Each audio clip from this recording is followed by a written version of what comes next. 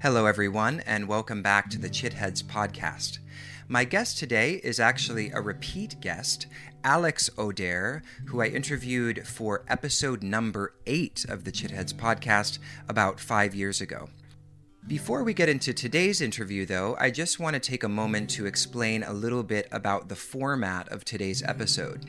The first portion of the interview is actually a segment that Alex and I recorded after our initial interview. Alex reached out to me wanting to tackle the topic of yoga and socialism, so a couple days later we hopped back on Skype and decided to record this segment. We felt so good about it that we thought it would be interesting to feature it at the beginning of the episode. So today's interview really is in 2 parts. In the first part, Alex and I tackle the question of whether or not a yogi should be a socialist. And then in the second portion of the interview, which was actually the first portion that we recorded, Alex and I talk a lot of politics, and we also talk a little bit about Alex's satirical work on social media and how it relates to her asana teaching practice. I do need to offer a disclaimer. Alex O'Dare is a fan of more colorful language, so if curse words are offensive to you, you might think twice about listening. Other than that, this is an extremely fun and provocative episode, and I hope you enjoy it. We love talking to each other so much, we just couldn't get enough of each other. I just couldn't get enough. Yeah, but I really want, it's like, you know, I've had this feeling before. It's fun that you're letting us do this because after, you know, doing these things, it's always like in retrospect when you have a little more space to think about what you want to say. I was like, well, your podcast is still called Embodied Philosophy, right? The podcast is called Chitheads, yeah. Oh, Chitheads, yeah. Right. But the platform is called Embodied Philosophy, yeah. Okay, right. Yeah. That's how I was thinking the podcast was called, but I knew it was called Chitheads, I realized. But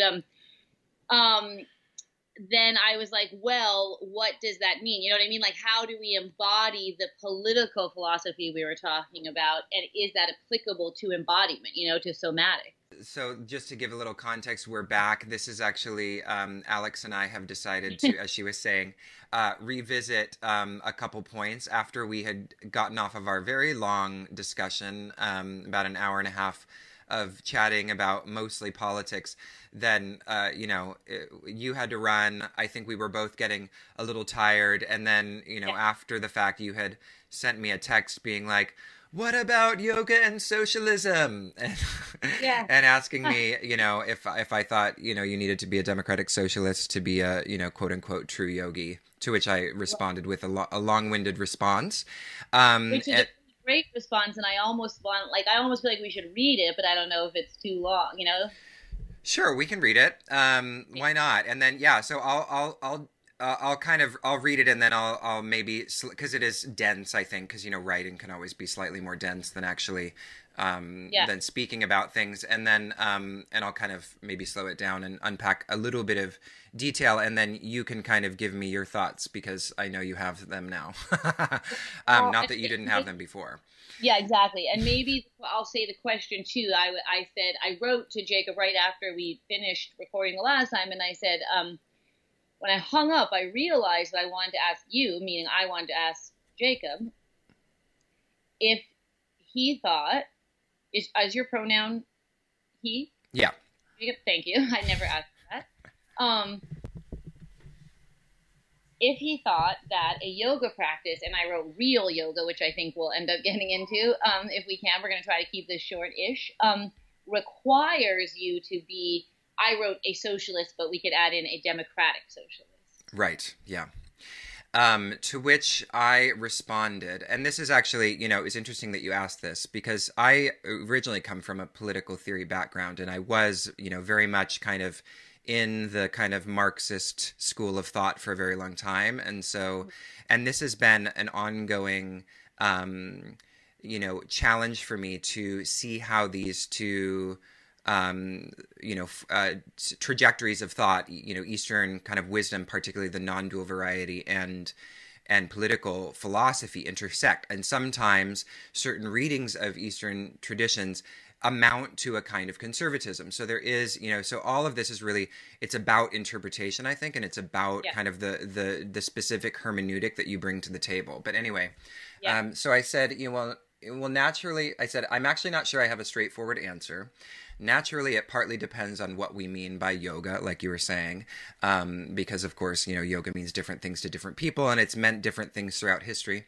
Yeah. But it reminds me of a conversation I had with a Marxist who said they had a hard time with Eastern philosophy because they see consciousness as shaped by materialist conditions, structures of power, etc. And therefore, this is in conflict with the view of consciousness as primary and prior to these, materialist conditions. And so from this person's perspective, then Marxism and non-dual philosophy are in conflict.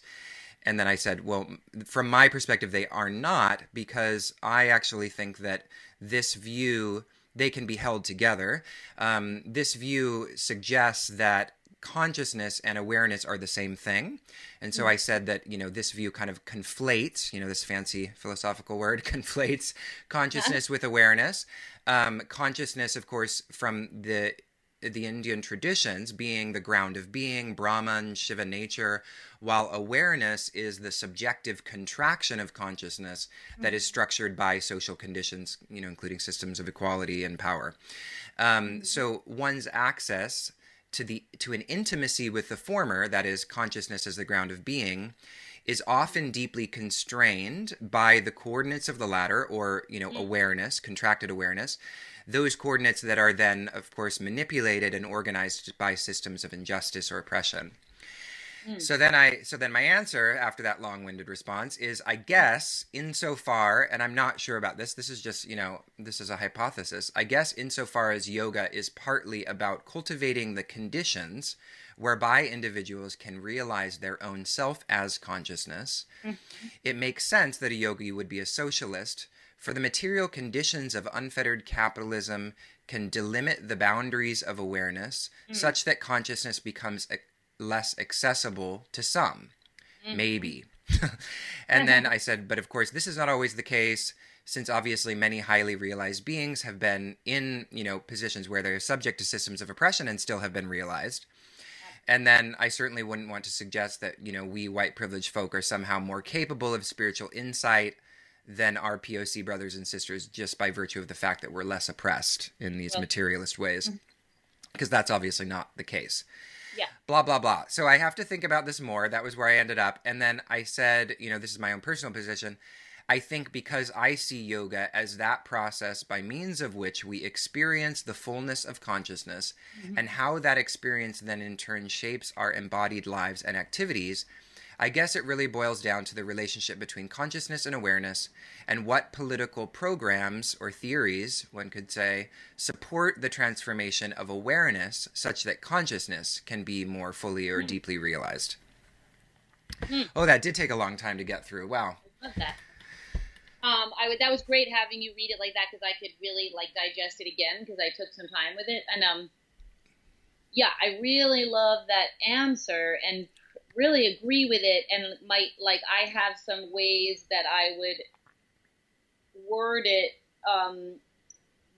that is maybe like a more colloquial lay person's understanding, and you can also tell me if you agree with my rewording of some of it, the way I often talk, the way whenever I talk about Dharma, and I'm putting quotes around that for those who can't see, I often describe what you're describing in this, I think, in slightly different wording. So you can tell me if I am saying the same thing you're saying on some level. Okay.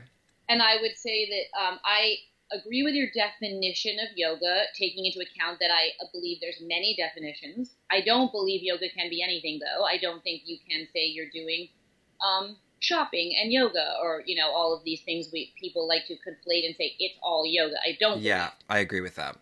Yes, yeah. But I do believe that there are many interpretations, simply because even in the Vedanta, there's Advaita Vedanta, exactly. Dvaita Vedanta, obviously so many steps, and you know much more about that than I do, much more of the details. I mean, you've done much deeper studies. I just have a very maybe, 10 years of studying Advaita Vedanta with one teacher, but I haven't dabbled into different texts.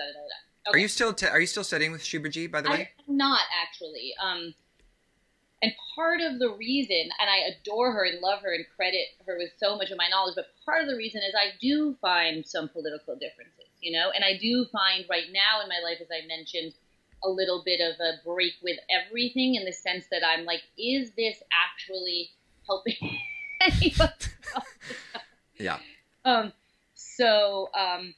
again, and Shuberji is very much believes in karma and rebirth, and I find that those beliefs can be, you said it very well in the beginning of when you talked about it, but sort of how I would put it is maybe like detrimental to progressive political thinking. Yeah, there's a kernel of, in the Indian tradition, there's traditions of renunciation, and renunciation is inherently, leave the world behind and say goodbye to the piss and shit. And if you want to be politically involved and integrated, you really have to have a kind of householder lens on the whole thing, which actually sees your practice and sees your philosophy as integrating with the cultural environment that you're in.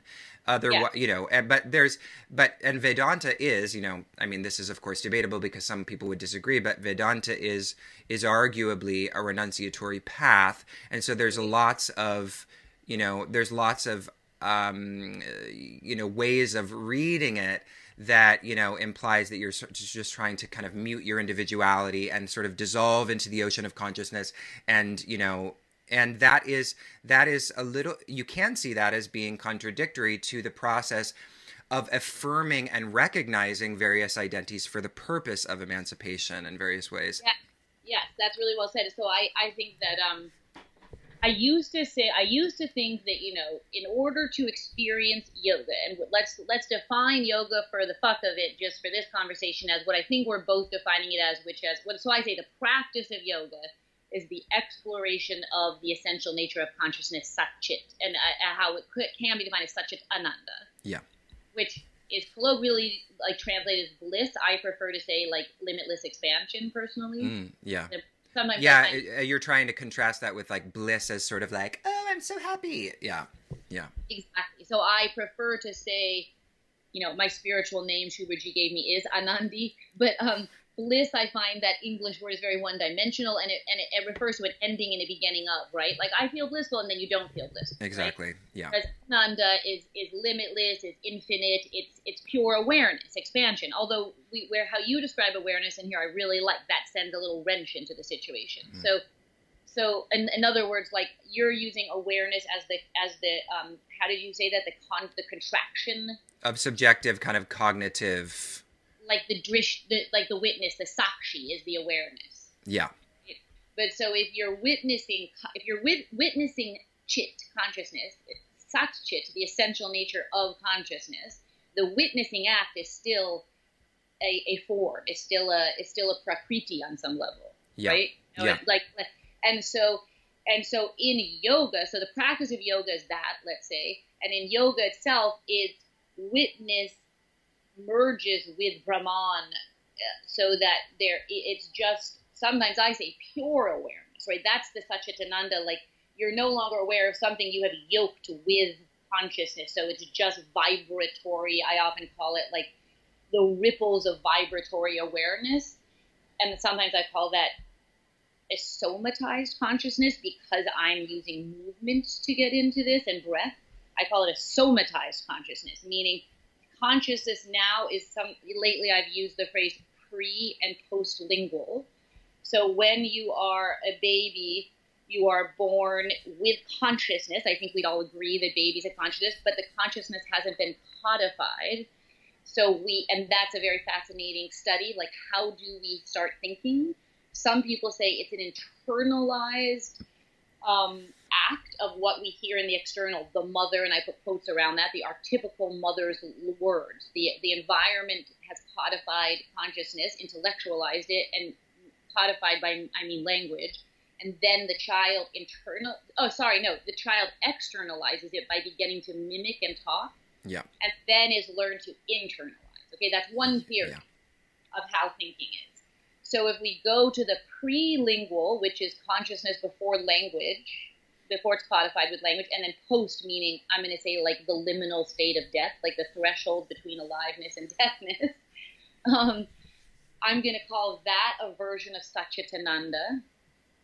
And when we merge into that again through practice, if that's what we want, and that's what I do think yoga is, that's the dissolution. Is what? Is, sorry, say is the sorry, so that yoga is when we actually merge into pure consciousness. Got it, and yeah. are dissolved. Yeah. So, I mean, and that's obviously not just me saying that. I think that's a true actual definition. Yeah. Oh, yeah. No, you're not pulling that out of your ass. No. People think I am. So, and as I always say, is that I used to think, oh, that's what I want to do, like become enlightened and do that. Then I was like, oh, obviously I don't, because I had children and like to fuck and like get high and enjoy life, and, you know, and even though there's not much fucking happening, friends, I'd like to do more of that, and move around. So I shifted my theory. So, okay, so in those days when I believed that, I believed that one had to believe in, and I might not have used the word socialism, but definitely in communal experience, because pure consciousness, Brahman, is shared by all, right? It's the most cliche thing, even what some people say namaste means, you know, namaste, I'm trying to say it right, is that, you know, we are all one, right? So that if you were a Republican or a libertarian, you wouldn't believe that. You think we're all individuals striving to get ahead, and like going back to the no maskers would say, why is it my responsibility to protect you, you know, blah, blah, blah, blah, blah. So I used to say that was very un-yogic. Like, yeah. In order to experience yoga, you have to believe in the community. You have to believe in the good of the community over the good of the self. Yeah. Okay. That said, obviously in modern postural yoga, there's tons of Trumpers, I think, you know, practicing movement. and even amongst our own intimate community, we have very conservative peoples out there, very conservative women who have even, I know, been supportive of Trump, people quite close to us. Yeah, I don't know. This is sort of one of those things where, you know, normally I don't mind saying names, but I feel like we can talk about it without saying her name, just to, but I was surprised by that. I actually didn't know. So what is her justification for holding that particular view? I have not had a personal discussion with her. I only know this through very close friends that have had a personal discussion, and I think I'm going to say it's probably financial, whether she says that or not, you know? Yeah. Because I would say, you know, to be a Republican, and of course, I get that I'm the kind of person who lumps many Democrats into the same ilk. Totally. Of course, it's not. But in order to be fiscally conservative, which I'm going to call a Republican, a Libertarian, and many Democrats, you have to be either an idiot or an asshole. You're either an idiot because if you're not rich, you're voting against your own self-benefit, and when I say idiot, I mean that in a sweet, tender way. Yeah. You've not figured out, either because you don't have the information under your belt, or you've been fed information you don't realize that you're voting against your own self-interests. Yeah. Or you're an asshole because you actually know that it's very oppressive to people, fiscal conservatives, and you want it anyways because all you care about is yourself because you're rich and the tax works for you. The cut in taxes that Trump has only benefited for the wealthy, and obviously not just Trump, so many people before Trump, including Democrats. So that said, I will say that the practice of what we think of yoga, of modern postural yoga, in no way requires someone to have intelligent political thinking. No, absolutely not. Yes. So I also see that if we look, I somehow like can come full circle, especially how you described what you said, Jacob.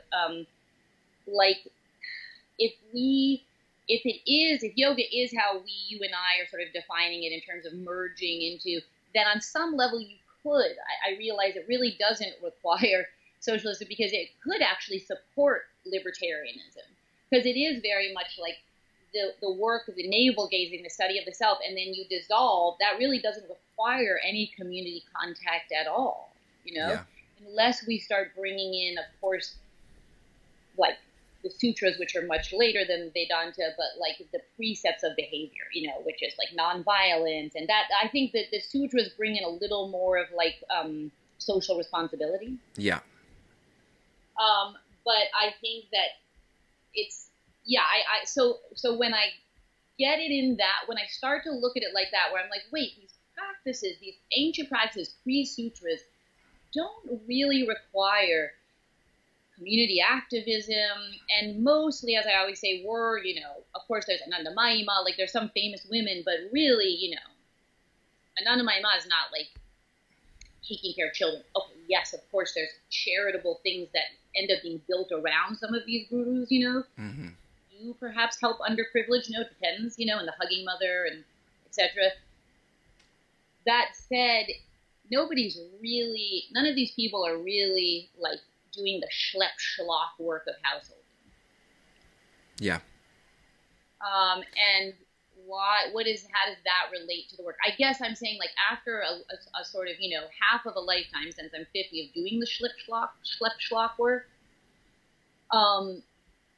I don't know. Sometimes I'm just like, do the practices even fucking apply? Like, I think breath work applies, okay? Like, if I'm in a triggered state and I start to, like, try to broaden my, like, perspective into the, savanna field to calm my nervous system, and, these practices that can help to calm nervous system and to calm the breath, yes, that does help me. Other than that, and I know this sounds pessimistic, I honestly can't say that any of the practices have given me any practical help in the, like, trauma of life, of, like, being not a rich person, dealing with a husband, the 2 children, the trying to make a living, the trying to do the schooling, the cleaning, the da-da-da-da-da. Yeah, no, I think you bring up a good point, and I think that with so many of these traditions, I think it is easy to follow a kind of what might be the stereotype of kind of the spiritual seeker who is like simply navel gazing and kind of going into their own internal world. And I think when that gets aligned with a society that is like hyper individualistic, then it kind of supports that. It's like, oh well, this is just like me, acquiring spiritual treasures so that I can then present myself to the world as this essentially branded spiritual being. Yeah. And I think that actually but the teachings are about, so when you were talking about how it could support a kind of libertarian view, I think through a certain lens it could, but because libertarianism and also liberal individualism is contingent upon a notion of the individual that is autonomous and separate from the world, that is not a view that's supported by contemplative teachings, because almost unanimously the contemplative traditions are talking about the deconstruction of the autonomous separate self. Right? It really helps me to hear. I'm like, yes, good. I don't have to reject it. Yeah, so I think insofar as we don't pay attention to that aspect of the teaching, it can, essentially go the direction that you're describing. Mm-hmm. For me, it's like, if my practices, and for me, I speak mostly of meditation because that's become the most central practice for me over the last 5 years since I met my teacher. Insofar as my practices are like refining and nourishing and supporting the subtler capacities in my everyday life to respond to other people more effectively, to communicate better, to not react, that's where it comes in. But I can still, with the wrong social ideology, use that for ill, it's not going to necessarily, I still need the supplemental process of actually applying all of those, embodied skills to the work that needs to be done, which is a different kind of, dimension of it all, I guess. Yeah. And that's why the title of your work, of your platform, Embodied Philosophy, is a beautiful title, because to me, I interpret that as just what you said, as the philosophy. One has to choose the philosophy that one follows and embody it, right? And so, So if the philosophy is Vedanta and it's embodied, then yes, I would say the politics should follow. Yes, I think that it's important to be, to really practice discrimination. Yeah. Which the Sanskrit word I just forgot, even though I say it all the time. Viveka. Thank you, Viveka. At all moments, is what are we embodying? What do we want? What's the intention? Which is like that with movement too, like when you elevate the shoulder girdle, what is the purpose of that? When you depress it, what the shoulder girdle, what is the purpose? There's not one way to do it. It's what is it being used for? Yeah. Like what is the movement being used for? And I would say that with our philosophy too. And all of that said, and I remember that when we last spoke, I said I wanted to make sure to end on what I still like about yoga. Yeah, we didn't get there, so let's get there. Yeah. And so I would say it's just that. It's like the feeling of meditation, whether that's through kirtan, which I haven't done in quite a long time, like an actual long kirtan, or sitting in silence and stillness. After, usually it's helpful for me to have done a little bit of movement and breath work. To me, there is nothing like that, but it's very personal, very quiet, very internal, but that feeling of Satchitananda, of the expansion of consciousness, is truly still feels blissful to me, still feels so soothing, so spacious and therapeutic that, yes, I have not given that up, and I still find it very useful, but I also find it very lucky, very privileged I'm even able to have, that I'm able to have that, those moments of silence and stillness, and the developed skills it requires to get there. Yeah. And some of that was just luck, just being like kicked into some rooms where that was happening, and I do think that all people, because I recently did post something that went a little micro viral just since we last spoke. Which one? It was a Marianne Williamson quote. Oh, yeah. That was so funny. It was like just a perfect moment after that conversation that, something like that came out by her. Yeah. And it was like, and there's a lot of like pushback too on it with people who are like, oh yeah, don't you believe no one should take personal responsibility, and da-da-da-da-da. I just blocked two dudes because I just couldn't take it anymore. And I looked at a BIPOC conservative person. Mm. I was like, fuck it. I don't even want to look at this person. And some other dude who like claims he came out of homelessness and people were lazy. But anyway, that's a different story.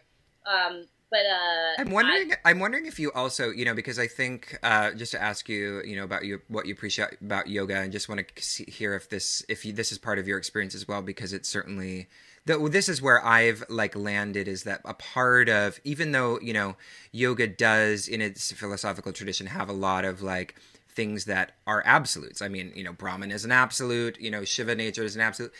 And so there's a tendency to kind of rest in the finality of these things. Or it implies, an ultimate rest and a finality of something. Whereas I feel like in embodiment, the way that, what you're talking about, Satchitananda, the way that it eternal is expressed is actually an eternal openness, right? And that openness is also a questioning, an investigating, a discerning, and, always kind of deferring, a final resting place, and always being open to the possibility of growing, evolving, and learning more. And for me, that I think is, one of the things that I really kind of, it's even in the Vedas, right? At the beginning of the Vedas, it's like, it's the hymn of creation or something. And it's like, whence did this come from? How did all of this arise? And then, the gods know, it says, the gods know, or perhaps they don't know, And so there's this constant like dialectic between knowing and not knowing that I think is, to me, the beautiful aspect of yoga. I agree so much, and it's similar to neti neti. Not this, not that. Like, is it this? Neti neti. Am I my body? Neti neti. Am I my children? Neti neti. And I agree. And again, I will say that ultimately, it's the practice is truly a solo practice. Like, there's nothing more potent to eradicate your practice than living in close proximity to a person for long periods of time. And so, so like that's where when I'm in trigger state, because to me it's other people that trigger me. I always say, like, if I was the Dalai Lama, I've repeated this a million times, I'll say it again, and being fed, clothed, housed, and taken care of, I'd fucking be so radical spiritual right now. You can't imagine. I'd be way better than the Dalai Lama and any of those other fools. I'd be, like, so inspirational, and I'd be a fucking billionaire.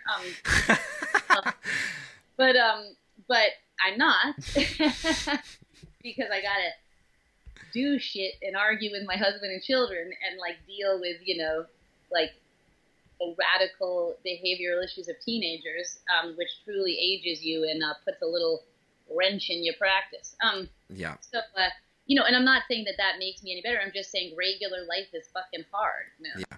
Yeah. But, and I think it's totally legit to not choose that. That's what we started our conversation with. I was like, don't have children, Jacob. And I'm truly not condescending. Like, I believe it's totally legit to focus on embodied philosophy and do your life without kids. And I'm not saying, of course, I know you have a lifelong relationship and stuff. But I think, are you still with your partner? No. No, we broke up almost 3 years ago. Yeah. Oh, well, look at me, way behind the times. You can see the.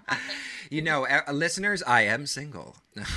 God, this man, if you have not seen him, is hot. I'm literally like googly eyed, staring at him, clear blue eyes. Oh my God, Alex, you're making me blush. So all right, so well then you know what I mean, baby. Yeah. I absolutely know. No, I definitely, I mean, one of the things that I have experienced in other spiritual practitioners, you know, is that there is this like, oh, I want to go live in an ashram. I want to go away from society because it makes it easier. Because because having to then, and you know, I love the idea or thinking about like God is other people, which is really tantra, you know, the tantric idea, like God is other people. So the way you treat other people is the way you treat God, you know? Yeah, exactly. And I don't think I'm treating God very well, but and I would find it much easier to do, what's it called? What's that thing that everyone brags about, that Buddhist practice where it's so tough and hard, the monks, and they're like tortured, you know, and stuff like that? What? That's not Tonglen, is it? That's like the only one I know. I know. Whatever that is, that's my opinion. I'd rather do that than deal with a 30-year marriage. Oh God. And what would he say if he listened to this episode? Well, he's walking out. He already got mad. He knows all about it. I said, I have to go do this 15-minute thing. He's like, and you always have to do something, you know? And you always have to do something. Anyway, so now I gotta go. And now for the prequel. I think any of us who are hustling our shit, especially now in COVID, you know? I mean, you've been doing this podcast forever. I'm hustling more than usual, like using my Instagram following in order to sell things because you know, I have the swipe up ability, which is useful, right? To commodify your content on Instagram. Like that's one helpful thing to me in COVID, that I'm able to capitalize on the following, but it is also strange, and maybe the word is ironic, or some people might call it hypocritical. I so far haven't been, like, nobody's called me out so far, but I'm sort of waiting for that to happen, that my Instagram feed is somewhat based, especially before COVID, on critiquing, as you well know. And now you've got a funnel. So I do feel like what I'm selling is still in keeping with my morals and whatever authenticity. I don't like having, you know, I love that I never like put yoga postures on the internet and all that, you know, and now I do have to, because it's the only way for me. And I do bring home the bacon through yoga teaching. Like, it's not like I have other income or another job when my husband's not wealthy, you know, and he's part of this digital business too. So, you know, I don't feel like I've changed my teaching, and I don't feel like I'm changing what I'm saying on Instagram, but yet I am hustling my yoga shit on Instagram now. And I spend many hours a day making clips of myself doing yoga, you know. I try to keep it on brand, which is like, you know, putting little thought bubbles out of my asshole and pussy that say on demand. You know? Yeah. But do you think funny because I wanted to actually talk about this because of course anybody that knows your yoga classes knows that you teach with a lot of precision, and actually you're a very serious teacher, and yet Yeah. your Instagram and your kind of social media public presence is like Yeah. obviously very sarcastic, very satirical, and and extremely and provocative in various ways. Yeah. And I've noticed that you actually have been using like little clips of your kind of more provocative moments, talking about a 70s porn, or how millennials don't get sarcasm, all these Yeah. things that sort of like are kind of indicative of your kind of public presence. Is there anybody Yeah. that's been surprised by you being kind of a serious teacher behind that, that sort of performative facade? That's a great question. And in the past, before COVID, and before I had to like sell the yoga online, I always did wonder, like, there's definitely a discrepancy between my Instagram followers and my yoga students, or people who are interested in me for yoga. And I think, and I never had a lot of yoga students. I mean, and like, I had my little brick and mortar, and honestly, on average, I had 10 people a class, Mm-hmm. I mean, oftentimes I was teaching 4 people in the room. No And way. When I came to your class in Philadelphia, it was really packed. It was like a you Saturday might morning. have, yes. So Saturday mornings, that's the only time it's packed, and Okay. packed for us is 24 people. Do you know what I mean? Like Yeah. the room was full at 28. That's the most we could fit in. And honestly, I never taught a single class where I had to turn somebody away.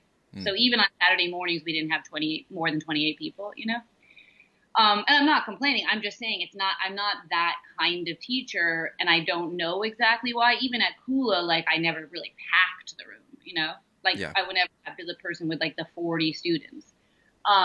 So I know I haven't answered your question yet, but You'll get there. yeah. So I think that,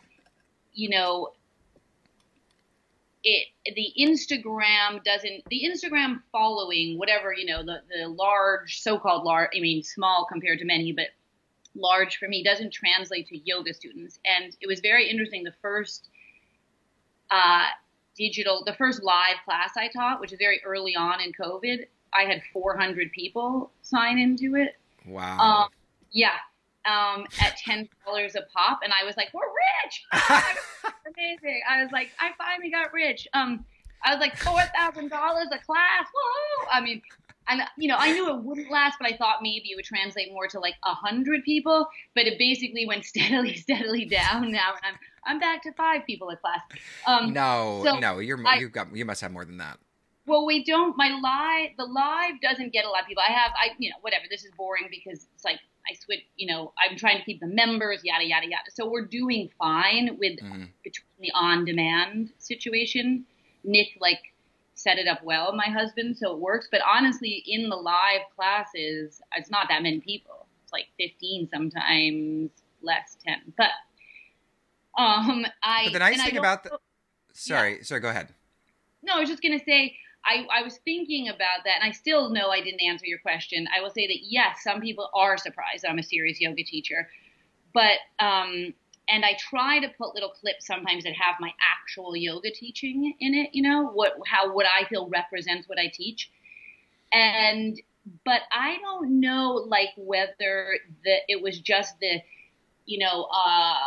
mass hysteria of all these live classes that happened those first couple weeks of COVID, or if there is something about the way I teach that wasn't you know what I mean? I'm like, did it drop down so much because people thought I was something else? And I never know whether that something else was they want more workout, sweaty class, or, who knows? Or I did make a lot of very provocative political jokes that first week. Maybe they hated that,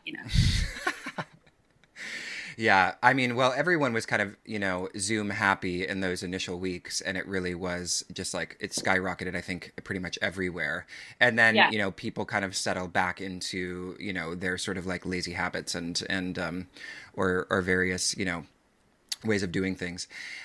So we already kind of are, in the interview now, and I'm not going to do this sort of stop and I'll read your bio, which is what I normally do. But I do kind of want to step back and just give some context for our conversation, because obviously I'm super excited to talk to you. And for those who are newer to the podcast, Alex was episode number 8, which was 5 years ago now, Alex. Can you believe that? That is so crazy. It seems like yesterday we sat in the sweet little room of Kula that's now closed down. Yeah, is it closed officially? Yeah, so the Oh Williams no. location is gone. Everything's emptied out. But yeah, I didn't even know that. no, it's so sad. I actually felt more sad about that than closing my own place down because we got rid of our lease too very early on. Oh, so Magu's done as well. Magu is done. I mean, I still use Magu Yoga for the digital platform, but the brick and mortar's gone. The lease was up, and we were just like, we need to cut loose here. Yeah, what are you going to do? Yeah. I mean, I don't think brick and mortars are going to make it at all. It's really just completely decimated the studio world. It's not like how could one reopen before the vaccine? I don't see that at all. Yeah. Yeah. I mean, summertime, sure. I think everyone's going to try to hold on. And Nikki does still have a Kula location. And who knows, maybe she can hold on long enough or all the people who can, and then there will be a vaccine and then it will be okay. But honestly, I don't see how anyone can pay the rent with social distancing in a yoga studio and masks. I would never go to a group class with a mask on. That seems awful. Oh, God. No. No. Exercising with a mask just in general just seems disgusting. No, I don't see how. No. Yeah. So anyway, 5 years ago, like you said, we were in the back room of Kula, now gone. That's incredibly sad.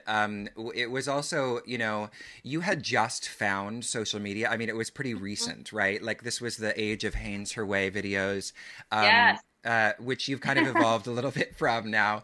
And the topics that we explored in that episode were, the title of the podcast it's very long. I've been using much shorter titles now, but Alex Otter on counterculture critiques of a commodified yoga scene, Vedanta, and facing death. So, no, we really ran the whole gamut. But, of course, the long-standing tradition, grounded in this first podcast was, skewering the yoga community, which you did so well. So, and continue to do so well in your Instagram presence. And, another thing that's changed over the last 5 years, of course, is that you actually have evolved quite a significant following. You have you were featured in the New York Times, which I just read that article actually this morning. I actually didn't know about it. And then, sorry to say, can you believe it? How dare I? Times. I mean, it was incredible. I mean, to be called yoga's Instagram provocateur, that must have been like a beautiful moment for you. I will say it was very vindicating on many levels. Only because, I had been told to pipe down a few times by I bet. I bet. And I want to hear more about that.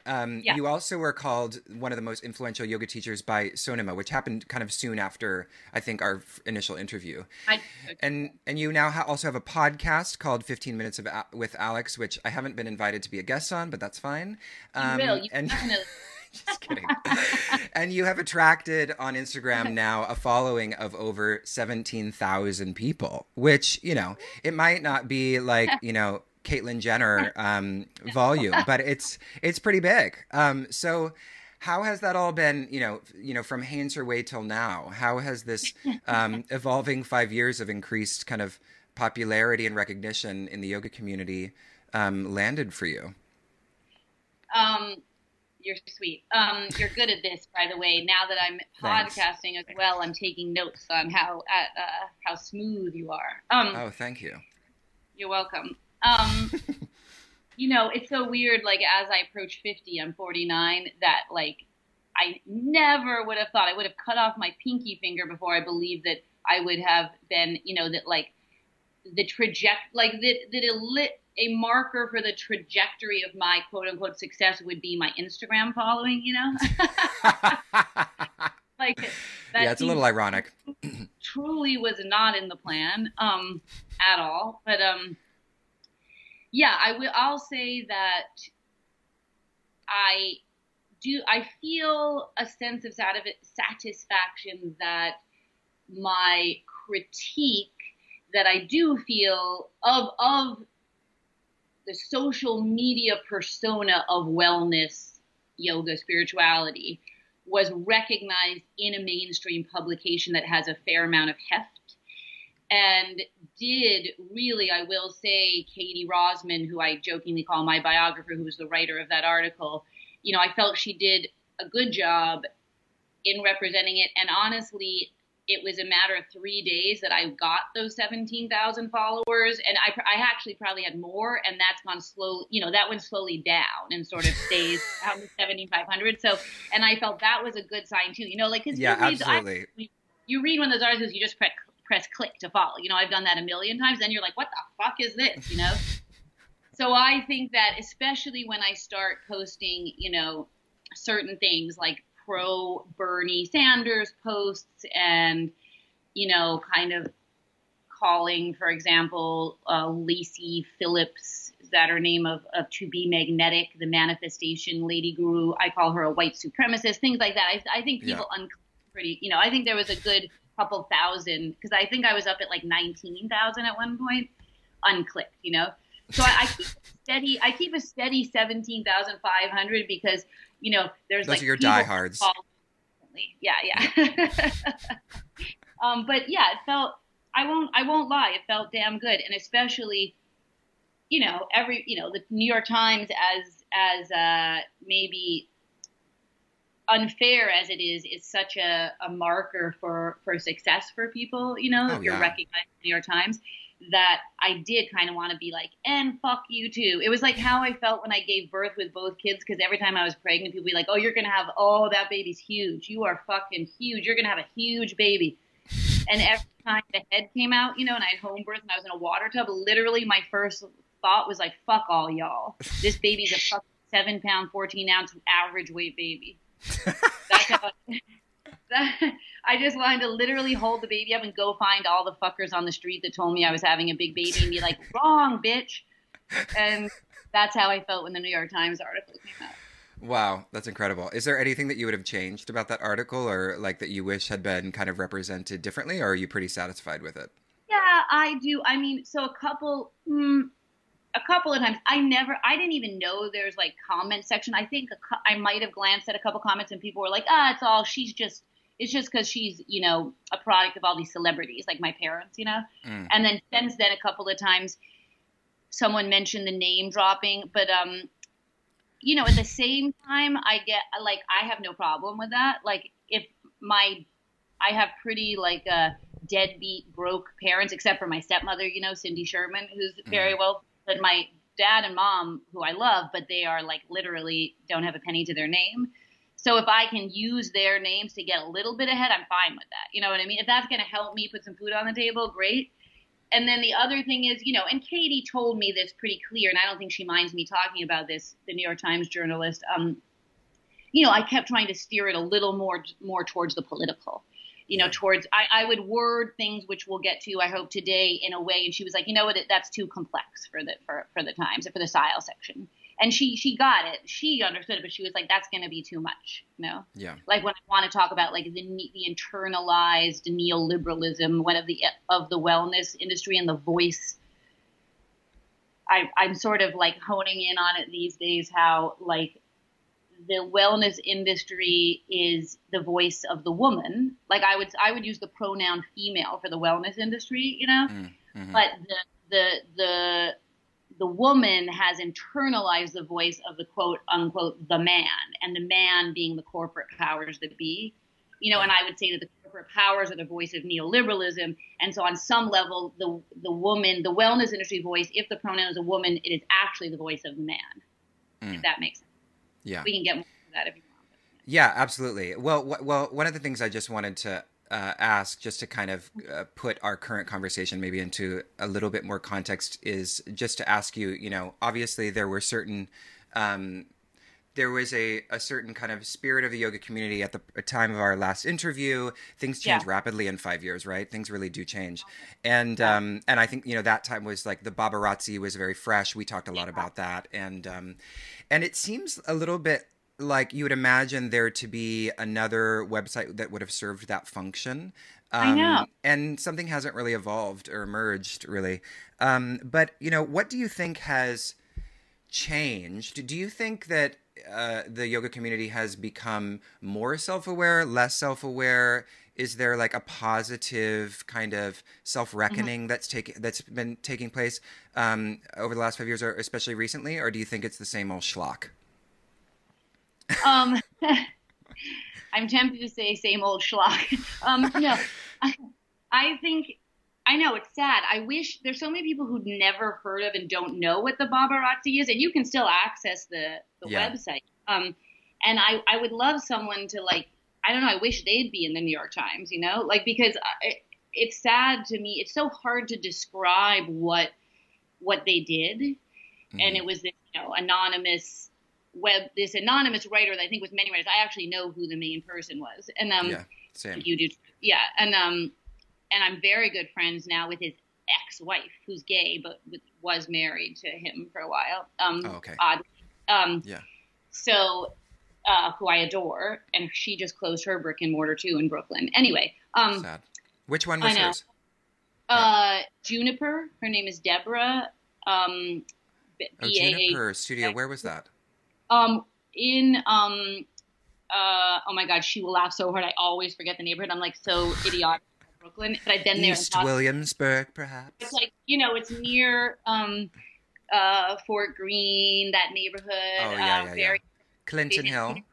Clint, I think so. Oh my God, I'm so embarrassed. Oh, I'm gonna have to look it up while we're talking because it's really embarrassing. I mean, you lived in New York for how many years? I know, Alex? but You should know this. that's what an old New Yorker I am that I still don't. You never know went to Brooklyn. Yes, I'm that old school. I swear to you.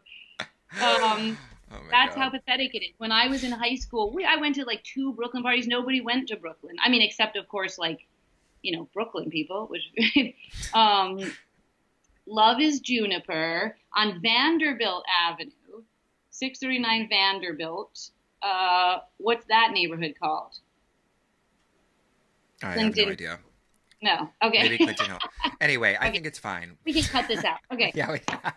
Yeah, cut it out. Cut. All Okay, right, so, take 2. Take 2. So the Babarazzi, I wish they were still around. And why did nothing come about? Well, I feel like they inspired me quite a bit, So I would say that part of my, if we could call it work, was a branch of the Babarazzi. Instagram, again, because I'm old, I'm late to the table on social media. During that time, Jacob, was Instagram a thing at all when Babarazzi was posting stuff?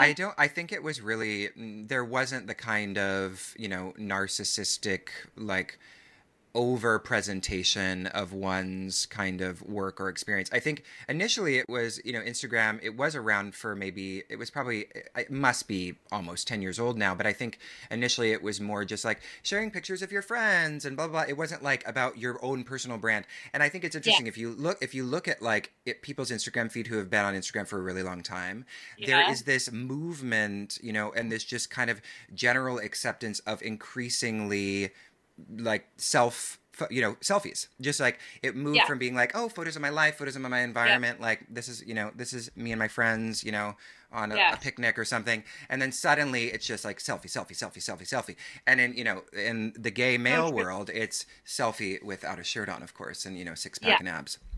Yes. That's absolutely true. I've noticed that too when I've been really like digging deep into somebody's profile, some trolling them or lurking. And I've gone way back to the beginning. Yes, I've noticed that as well. So I think it got worse after the Babarazzi, but now during COVID, because of the amazing rebellions, protests for Black Lives Matters and against police brutality, I think that, and against really systemic racism, which is now I've noticed becoming more against anti-capitalist thinking too, which is, I think, really wonderful. I have noticed that there is a little bit, maybe it could just be tokenism, but like when I posted yesterday a little thing I wrote, because I'm always trying to I feel like I'm always saying the same thing over and over again in different ways, right? Maybe that's what we all do. And I woke up early one morning, I couldn't sleep, and I'd seen somebody's post, a wellness leader, not a huge one, someone we both know, I won't mention their name actually, but okay. I saw her post. It's very easy to find out who it is. very super, like, super simple. We've seen this a million times. I'll read it to you. Uh, Getting your shit together requires a level of honesty you can't even imagine. There's nothing easy about realizing you're the one that's been holding you back this whole time. So fucked And up. it's a very recent post, and I feel like that is what I'm always talking about. But I realized that a lot of my videos that came after the Hainzer Way, my doll and sheepskin videos, where I use the American Girl dolls, I'm constantly, that's the undercurrent of what I'm speaking to, that internalized neoliberalism. But I don't think people always get that. It's because it's very obviously I'm using humor and very weird layers over that, so I never say that straight out, in my videos. So sometimes when I do a post, this time I just took the quote and, wrote inherently racist on it and like put some red lines and wrote no, and then I added, should I read the paragraph I added just because? Yeah, I think you should. Yeah, because I want to really unpack for people why that's inherently racist, so people can understand. Yeah. Okay, and I don't, this might not. You will have your own way of saying it. Maybe, well, this is what that morning I was like, this is what I want to say to that, and the wellness industry, made up of individual women's voices, has internalized the voice of neoliberalism, which is the voice of the man, quote unquote, the man. The man is the corrupt corporate power that runs America, which I spelled with a K. Mm-hmm. In order to pull yourself up by your own bootstraps, you need both the boots and the straps to begin with. Neoliberalism wants you to believe that the individual is responsible for her own financial success failure, when the truth is that what's really pinning us to the ground is the great hoax of trickle-down theory, which is also the source of systemic racism. Don't believe the hype. And I had a little more stuff in my stories that I put in, that I saved in the highlights. And, I feel like we could talk forever about this, and there's so many different ways to approach it. But got, I hate saying these things. It's so dumb to talk and how many likes you got, but for example, that got like 1,800 likes, whereas like my little yoga post got like 30 likes, my little yoga picture post, like trying to sell my class that day, so, which I like, I'm into that. So people are hungry for this, I think. And there was tons and tons of comments, like, hundreds of comments, 139 comments, I guess not hundreds, but, and very little pushback. One dude said, you have no idea what you're talking about. Of course it's up to the individual, and one woman told me I didn't understand my own power, To which you say, I was like, which I said, I thought I had a good answer, that I was like, I totally get my power as a privileged white woman. And in fact, that's why I'm saying this. I'm using my power to expose that us white ladies who are, lucky enough to earn a modest living doing what we love, which I consider myself able to do what I love, have power. Yeah.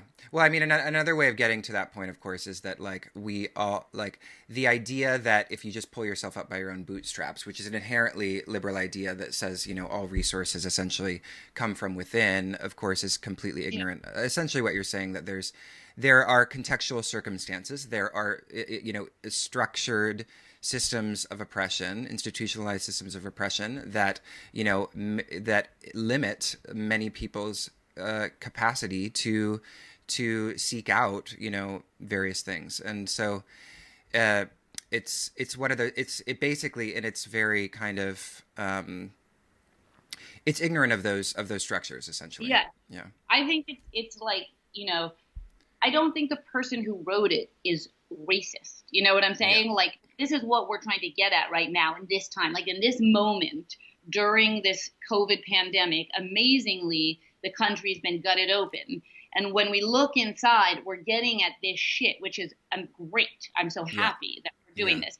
And so that the people who believe this, they're deeply, they've been deeply hypnotized by, in my opinion, my humble opinion, by late stage capitalism and really neoliberalism, because this is a woman writing this who's doing well for herself and is a great yoga teacher. I've taken her class many times. And yet she's not really able to see past, I know she also was selling doTERRA oils. It's all built up into the multi-level marketing system. It's sad because actually women are being told, and it's true, and it's what I was saying too, I do have to like hustle my shit to survive. We're still in the system, so I still have to hustle. If I chose to exit the system, like that would be a violence towards my family, right? Because I wouldn't be able to feed my kids or pay the rent. So we still have to participate in the system, and that's why I think that one can participate in the system and still critique it, right? And I've gotten a lot of pushback in the past about like, well, you're a hypocrite, you sell yoga classes, Yeah. And it's like, that is like saying that you can't live in America and critique America. That's one of the last beautiful things about America, that we are lucky enough to be able to critique the system, Yeah. So, I get that these women are just trying to figure their shit out and do well, and make a living. But I do think that many of them are blind to the fact that pushing these aphorisms about it only applies to them. So for example, someone who's quite privileged, beautiful, I'm going to say white woman. I'm sure there's plenty of people of color who, believe in these things as well. It's not like exclusive to white women. Yeah. That does work. Like you could meditate a bunch and think about being financially successful and like that you are your own obstacle to success. If you're like a neurotic fucking wealthy white lady, yes, our neuroses are our obstacles. And then things like landmark meditation, self-help books do apply because that is all that person. They just need that little awareness. The heart of yoga, those principles can work for that kind of person. Yeah. Right. Like, yeah, exactly. But for many people, it's so their lives are so far, so held down by economic injustice that I do think of it as a violence to say that out loud to especially if you have a large following. Yeah. I think of that as actually very dangerous information. Yeah, and what's also interesting about it is, and I don't know who this person is, I'm going to dig for it later. But, I imagine that this individual, like most people in the yoga community right now, are at least paying lip service to Black Lives Matter. So one of the things that's interesting is that there seems to be no awareness of the conflict between the ideology of this statement and the support of the movement. Right? Exactly. And so true. Yes. And that's what I, am obsessed with trying to reveal in a way that's not going to make enemies. Because if we make enemies out of everybody, which I've done, then you no longer dialogue. Right. And so, and I made an enemy very early on and I will say this woman's name because she's blocked me and I think she's such an idiot that I don't mind saying her name. And I've known her forever, and her name is Jessica Bellafato. Okay. And she is an original Jivamukti teacher and now lives in the Hamptons and teaches, sup yoga. And she's an excellent yoga teacher. I've taken her class years ago, and she's a quite talented yoga teacher. She's blonde, crystal blue-eyed, gorgeous, has 2 kids, lived in the Hamptons, and is a no-masker, like a proud no-masker, and an anti-vaxxer, and posting things on Facebook that are really insane, like trying to take down an independent health food store in the Hamptons. Like she's participating in trying to take these people down because they're forcing people to wear masks because they asked this anti-vaxxer like doctor that everybody in the Hamptons goes to put on a mask, and he got mad, and now she's write them a letter. And meanwhile, she's hosting summer camp for kids in the Hamptons on paddleboards, which I'm fine with. I think that's perfectly safe to be out on a paddleboard outside, But the representation of her persona is truly incongruent. Like you're trying to get kids to come take your paddleboard, and yet at the same time you're trying to take down a local health food store for people to wear masks, And she posts, and all these no maskers are coinciding with anti-vaxxers. And I know people who are listening to this will say, because I'm sure there's plenty of anti-vaxxers who listen to this, and I of course question, and the hashtag is wake up, you've seen this, right? which I find so condescending. Like, I was fucking questioning vaccines before, people knew what the fuck wake up was, like, of course we question big pharma, those of us who are critical thinkers, but I find it so, myopic, the vision. Like, can't there be an and and an and? Like, we can question big pharma. We can be woke. We can also choose to vaccinate our kids because we realize that there's a greater good. I get that, like, women, we should have the ability to choose which vaccines we want, that there are maybe too many called for, but that's another story. It's also this anti-Bill Gates thing, they think Bill Gates is the devil. Of course, Bill Gates is crazy or weird. I'm not going to say crazy, is weird and has way too much money, but they think he's the devil, because he's gives a lot of money to vaccines, to vaccine research. Oh, right. Okay. And they say he owns the WHO, which there's probably some truth to, but and now they say that masks are unhealthy and actually, like, create more corona. There's it's such insane pseudoscience, like that it stimulates corona within your body. Tons of people in our yoga world, the wellness industry, believe this. And well, what is it really? Because it's really interesting. I was actually listening to the BBC, which is sometimes nice because you kind of get a little glimpse of America from maybe not that different of a culture, but at least something different. And and it was it put into perspective just like the rest of the world doesn't see this public health issue, doesn't contort this public health issue into a political issue that like pits people on opposite sides of a problem. And it's like, what is it about American culture, from your perspective, that turns a public health issue into something like this, like with this no masker bullshit? I'm fascinated by it. That's what I actually like. I want to find someone to have on my podcast that to really dig into this with, and I can't. I want a very sarcastic, like humorous, dark, but super smart person to like dig into this with me, and maybe that's us. Maybe that's you and me. Because so another one of the hashtags that Jessica uses, and I noticed the people who are into this use, is sovereignty. Mm-hmm. Yeah, sovereignty, right. So yeah, sovereignty. I say that wrong. Is it sovereignty? Sovereignty. Yeah. I always say sovereignty. I'm sort of known for this thing, like very common words. Don't cut it out. So I need people to know that I'm a real person who makes mistakes. People are going to be so surprised, Alex. So what got me blocked on Jessica's page is that I went, sometimes if I have a tequila and I have no patience, I'll just make a really, fucked up comment. And I get so annoyed that I'm blocked because I love, it's such a pastime to like fucking lurk on these idiocracy. So I said, hi, I'm a Trumper and I follow Alex Jones. And he told me that this was a great page to come to find my people. I would like to bring a gun to the Hamptons Farmers Market with some of you next time to protect my rights to not wear a mask.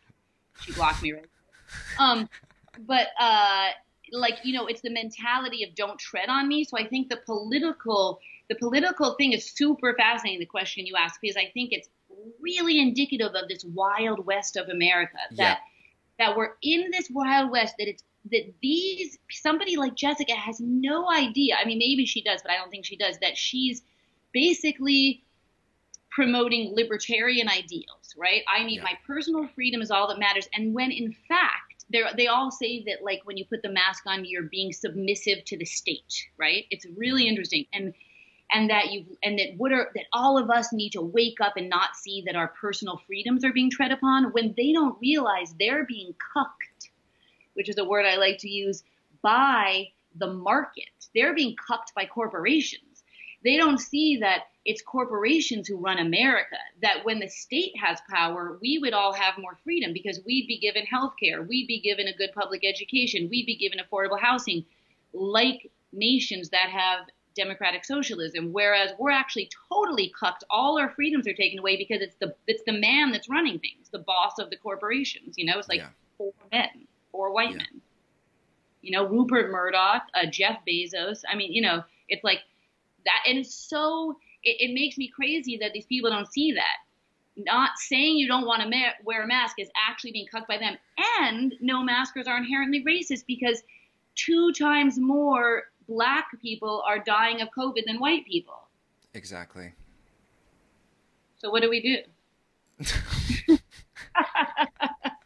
I think we have to disseminate information, but who knows how far that will go, because I feel like it's so far down the rabbit hole of this kind of good and evil mentality. I mean, I really find, even in the last 5 years, because of course in the last 5 years Trump has become elected, we've seen this massive rift in our culture. I mean, I am really like, it's, do you feel like it's more of the same, or do you feel an intensification of the culture wars to like an uglier and uglier degree? I think an intensification, uglier and uglier degree. And I think that with, like, you can see, and because I do still dabble on Facebook, and that's where Jessica's writing these things, I get annoyed with myself too.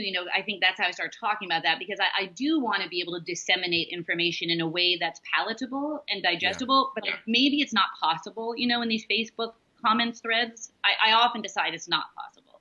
Like, nobody, what I wish I could get back on Jessica's page and say, like, do you see the inherent racism in saying you're not going to wear a mask? I might use my husband's profile to go in there, to say that. But I think that it's worse and worse, and I think it's going to continue to get worse, the culture wars, because also I feel bitter and angry at, our people, at so-called liberals and Democrats, because I do feel that we've been, as progressives, we were let down by identity politic. For example, the Hillary Clinton, Bernie Sanders issue. I'm still upset about that. I'm still mad that many of my very close friends didn't see that Bernie was a better choice, and still blame Bernie for Hillary's thing. And I hate bringing it up because I know it starts to bring this whole divisive thing. People are like, we can't be divisive. We have to stay together. But I don't know if I agree with that. Like I will vote for Biden, but I'm fucking depressed about it. And I think he's a blind, babbling, delusional racist from hell that doesn't realize he's racist, like same as the wellness people. You know what I mean? Like he doesn't know what the hell. He just follows the fucking tide of the Democratic Party, which was super racist, that the Clintons were involved with in all the, everything I think we all know, the crime bill, busing, all of that shit, that all of the other Democrats basically were hounding him in the debates. And now, of course, they supported him, because because everyone's scared of Bernie. And then they suddenly are like eviscerating him at the debate table. And now he's the greatest person to run the country. I mean, it's the most hypocritical, crazy shit, our fucking political system. And, but yeah, sure, I'll vote for the bumbling idiot.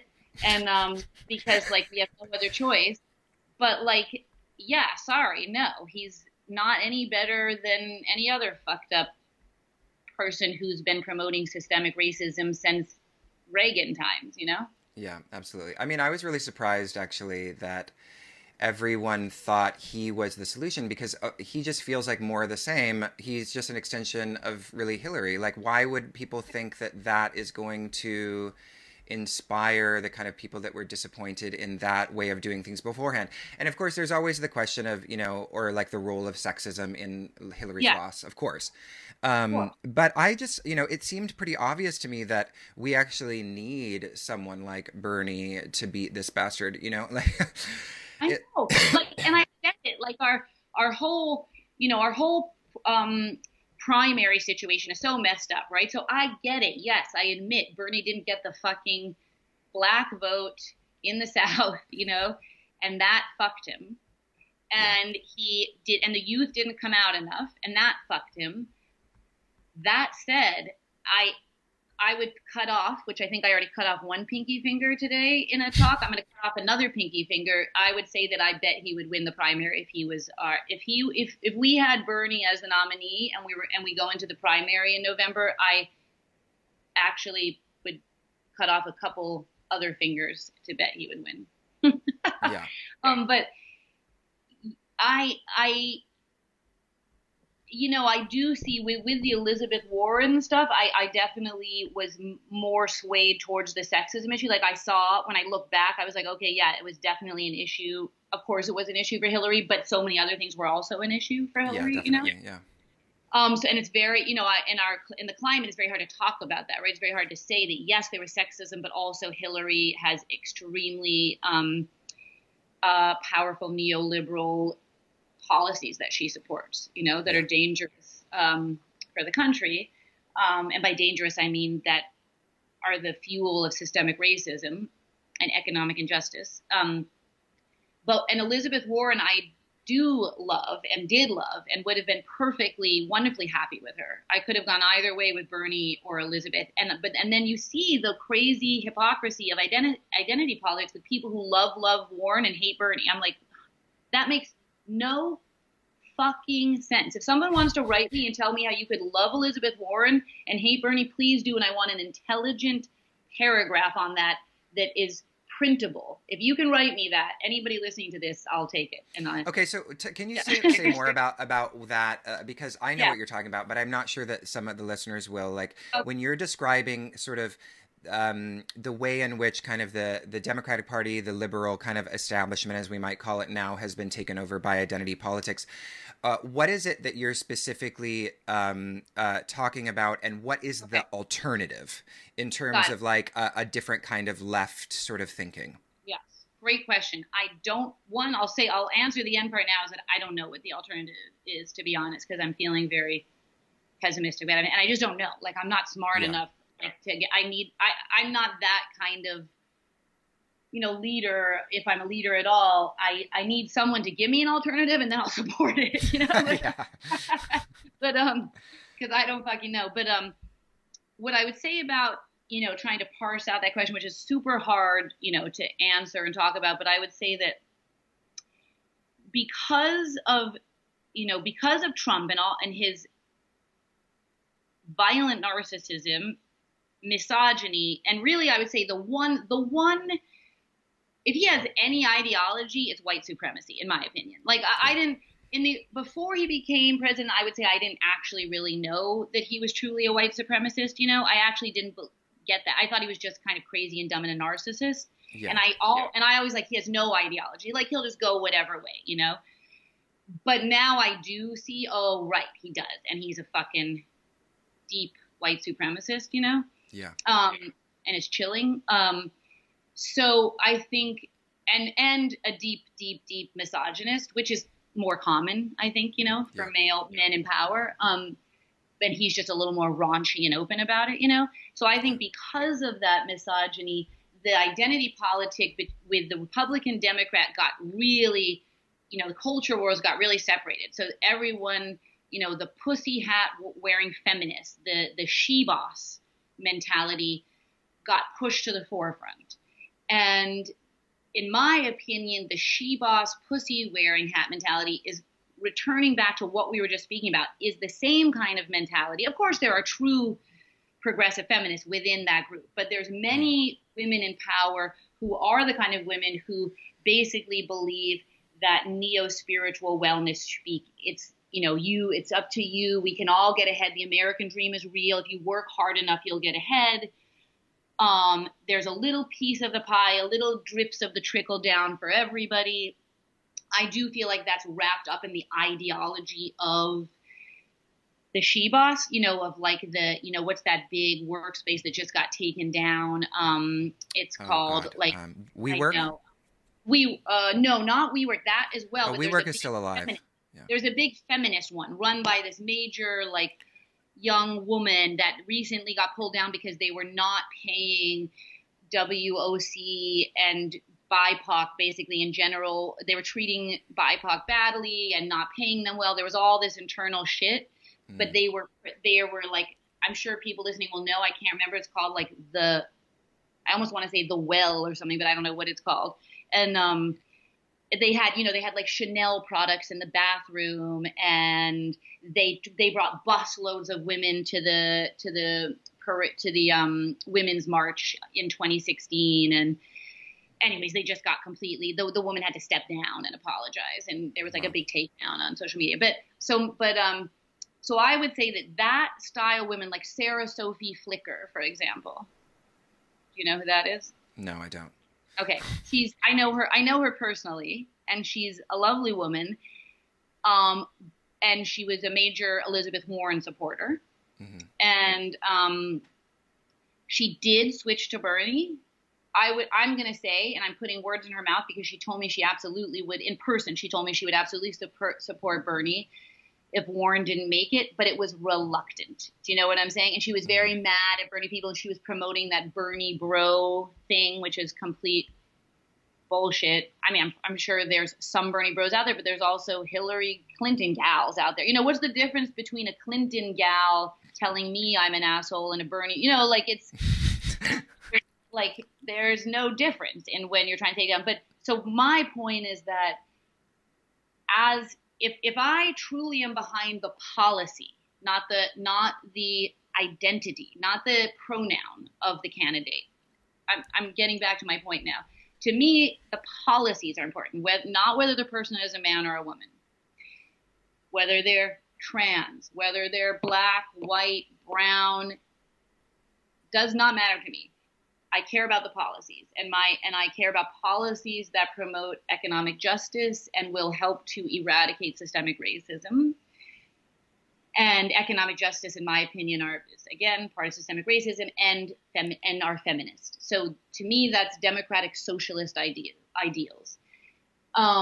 So I think Elizabeth Warren and Bernie had almost the exact same policies. Literally, the only difference was that Elizabeth Warren was a Republican when Bernie Sanders had already been fighting for those same ideals, right? That's my one critique of her, yes? But she intelligently saw that she was wrong and switched. Great.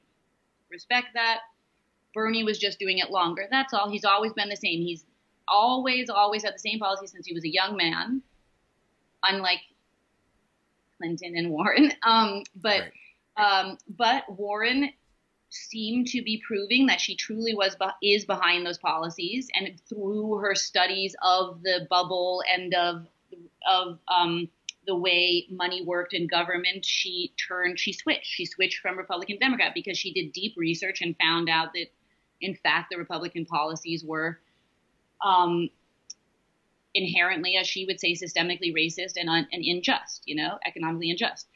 So what I would say is the people who loved Warren, there were many people who said like Warren was the person, and also no way Bernie, never Bernie. Mm. I do not understand that. That's, to me, you're just saying identity politics. Like, how could you believe in Warren's policies, which Bernie is the one who brought to the forefront? The only reason why Warren had a chance was because of Bernie in 2016. So that shows me that many people are just identity politics, or just about if she has a pussy, she's not a man, and Right. So it's just sort of like I mean, well, one part would be like the personality, but also just kind of the basic fundamental identity, setting aside. So it kind of continues the obsession with kind of personality that maybe one could say started, somewhat, well, I mean, it's been for a long time, but certainly Obama, definitely Trump. It's this obsession with personality and identity, and then also I guess one of the things what to me seems apparent is that generally the identity politics becomes central when we forget about the economy and when we forget about capitalism. When capitalism slips into the backdrop of our cultural reality such that it is no longer open to critique and the possibility of transformation or even imagining a new, economic structure, then we get identity politics. Do you agree with that?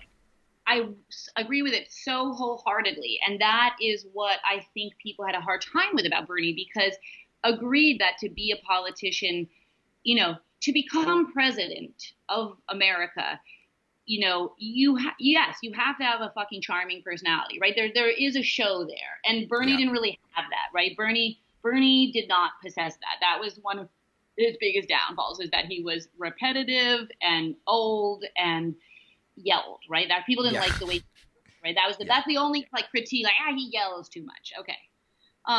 And Warren was little more better packaged. Yes. Because she was a woman, she had a softer tone voice. I mean, I thought she was an amazing debater. I thought she fucking rocked the debate floor and, did much better than Bernie on many of the issues. I truly thought she was excellent. on that front. But yet she still didn't quite have the package. And I thought, yes, it was very weird the way she tanked and the way she did. And I think part of the way she tanked was also with Bernie, the way they had that clash, right? Which was so fucked up and so, represented so badly in the media, the clash over the fact that supposedly Bernie said a woman can never be president, right? Do you remember this whole thing? I don't so remember that, no. During the debates, her team came out and said, it's dumb to rehash, but basically the Warren team said that Bernie said in private a woman could never become president. It was a huge, massive thing. And then during one of the debates, they had to bring it up and Bernie had to address it. And I thought he did a fine job. Then Warren went up and didn't shake his hand, when you see the little footage as the debates are ending, and it was this big deal. And and then everybody was writing about how this is the worst thing that could happen to the Progressive Party, that now there's this divisive thing between Bernie and Warren. It was a nightmare. It was all a terrible nightmare. And look, even if Bernie did say a woman can never be president, I could see him saying, of course, it's so stupid. Of course he's not a misogynist. Bernie Sanders, give me a fucking break. Or no more so than any old straight man is, you can't be a misogynist and be a democratic socialist. All his policies are for workers, or for women workers. Anyways, it's so stupid. But I know people are probably like, of course you can be a misogynist and democratic socialist when they're listening. I always hear the inner dialogue of the listeners, the future inner dialogue. But what is my point right now? Oh, is that I don't have a point. I lost my train of thought. Oh, I know I wanted to read this thing, Jacob, and one other little short thing that's on my Instagram that I didn't write, that's written by this writer named Lee Stein, who has a novel out right now, a dark comedy about the wellness industry called Self-Care. Ooh. And write it down. And I did this little talk with her, a little Skype talk recently. Okay. And then she wrote this Medium article called "The End of the Girl Boss Is Here." Oh yeah, you shared this the other day. I saw that. Yeah. And it really speaks to what you were saying, Jacob, the way you worded the way when identity politics gets lost and forgets about the ills of late stage capitalism. It's not exactly how you said it. That's when we run into trouble. And she wrote woke, and I think this is a good word to bring up, woke capitalism lets the elites maintain the status quo while paying lip service to the demands of activists. And as ethical consumers, millennials get to feel like they're making a difference every time they go shopping. And I would say it's not just millennials. I do the same thing, and I'm a Gen Xer. I mean, I make myself feel better when I ethically shop. Until this country is willing to reckon with its extraordinary wealth inequality, and our government requires corporations to pay their fair share in taxes, we will continue to see reincarnations of the girl boss, because she's a manifestation of the American myth that says if you're not succeeding, it must be because you're not trying hard enough. Mm. So it's another way of saying everything we're talking about, but I think that,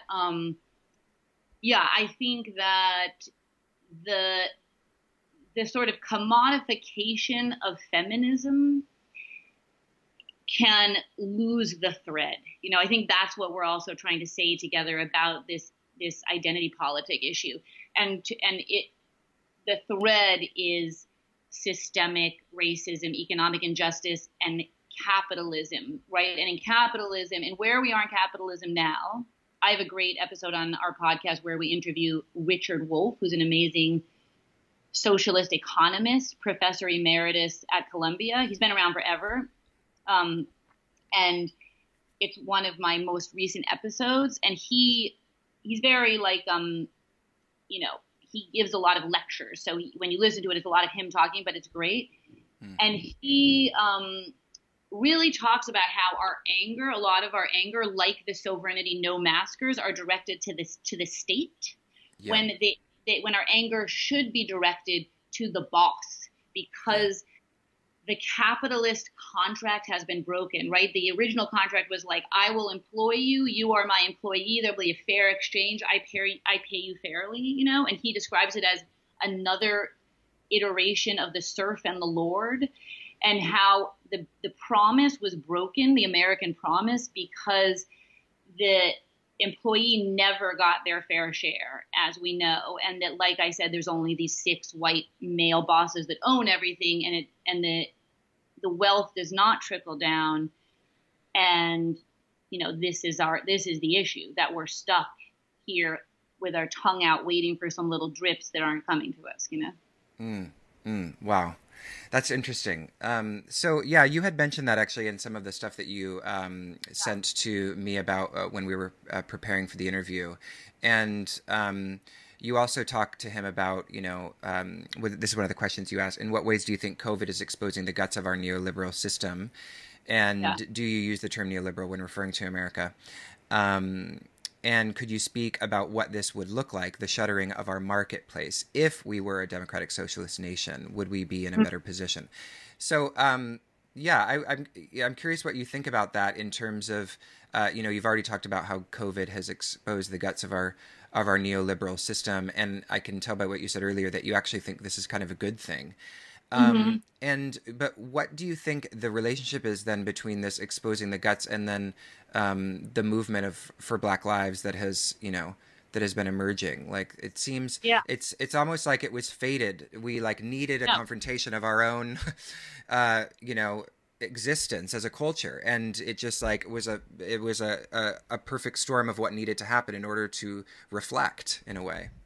I totally agree. And I think part of it, sorry, my phone dinged. I think part of it is, the people also want some, as we know, the health of the human being relies on commune with other human beings, right? When they studied the people who live the longest in the world, it's those old people in Greece who hang out every night with red wine and don't lock their doors and don't have a clock, It's like some island where they live the longest. They make their own olive oil and wine. They drink every night and play cards till 1 a.m, and there's no clocks and nothing opens until noon. I love it. Yeah, so that's really my mentality. But anyway, I think that our isolation, made us crave the force and power of gathering and protest. So some of it, it's lucky for Black Lives Matter that many of us lazy white folk wanted to get out there and be with each other, So it's some of it was just because I know my teenager is super, not that she's so activated for Black Lives Matter and has, a million more deep Black friends and lovers than I ever had. So I'm not saying that it's superficial for the teenagers, but the teenagers were going crazy. It's their worst nightmare to be in lockdown. And so they all were out on the streets right away, sanctioned by the adults. I drove my teenager to the protests. Yeah. So I think that the power of it was very lucky, that just human nature, that we want to get out there. Right. And then the fact that the markets were closed gives just all of us so much more time, right? We don't have our brick and mortars to man, so we can get out on the streets. Yeah. And then, the fact that the market relies on BIPOC, Yeah. Relies on paying BIPOC badly and really exploiting BIPOC. Mm-hmm. And women. Richard Wolff talks about that a lot, that the women and people of color, Black, brown, have been displaced to help the market when they're needed and then spit out when they're not needed, and the women are chucked back into the home when they don't need it and then pulled out into the marketplace when they're needed. And I think that there was the amazing footage of Fifth Avenue in Manhattan with all the stores, blocked. And when I posted that and said right on, but I'm not celebrating. Of course, there's beautiful, loving, progressive people who their livelihood is being destroyed, because of the markets being shut down. But at the same time, I think we have to go through this pain, even us, our marketplace, my brick and mortar shut down. And, because we're seeing that there's no backup. If you look at other countries right now, they're being paid wages. The community, the members of these other nations that have social democracy are are being paid while this is happening. And they have tests being brought, like in Scandinavia, there's like detectives come up to the door who are loved by the people. And I get that we're different in Scandinavia, and are like helping people figure out where COVID is in the community. Right? Because they're respected by the people. Yeah, I mean, what is your thought on because obviously when they shut down the economy and we were all sent checks, Yeah. This is I never got mine. I didn't get one either. Yeah. So, it seems like inherently, and maybe you agree with this or not, but Yeah. it seems like inherently socialist gesture, like sending out, checks of support for the nation. It was necessary. And yet no one really, the people that, hate socialism, were like, send me my check, and so there was just like this, again, it's this irony of, when it's necessary, everybody, when there's really no alternative, people support socialism. And then it's like, but can't you extrapolate from this experience that actually a little bit more, support, and then also people making more money than even they do in their normal jobs, which just says like, Oh my God. if the government can afford to pay you more than you were making in your job, then you probably weren't making enough. Exactly. We got the unemployment checks, not just the check that Trump sent everybody, but we managed to qualify for the full amount of the unemployment. And we were like, whoa, this is amazing. It came in the mail 4 days later. We had to have someone help us apply and all that. It's extremely complicated in Pennsylvania, at least. But yeah, it really shows that our system is so diseased. And I do fear, but I don't think so. I fear that it'll just go back to normal, right? Yeah. Or that people aren't going to translate, just like we're saying how the feminists are not translating the feminist ideology to economic justice ideology, to capitalism. But I don't see how it can go back to normal that soon, because as we see, we're being hit by whatever we want to call it, the same wave or the second wave in the red states. Yeah. And that's only going to get worse, right? Because it's still going up in Florida and Texas. Which part of me thinks, I told you so. It's hard not to feel that way. It's so weird to sit around hoping that people die, Like I'm like, are you kidding me? Boris fucking, what's his name? I always want to call him Boris Yeltsin from England. Didn't die. Boris Johnson. Yeah, Boris Johnson, got out of intensive care. What the fuck? Then it makes me believe in conspiracy and lizard people. I'm like, yeah, he's a lizard. Oh my God, the lizard people.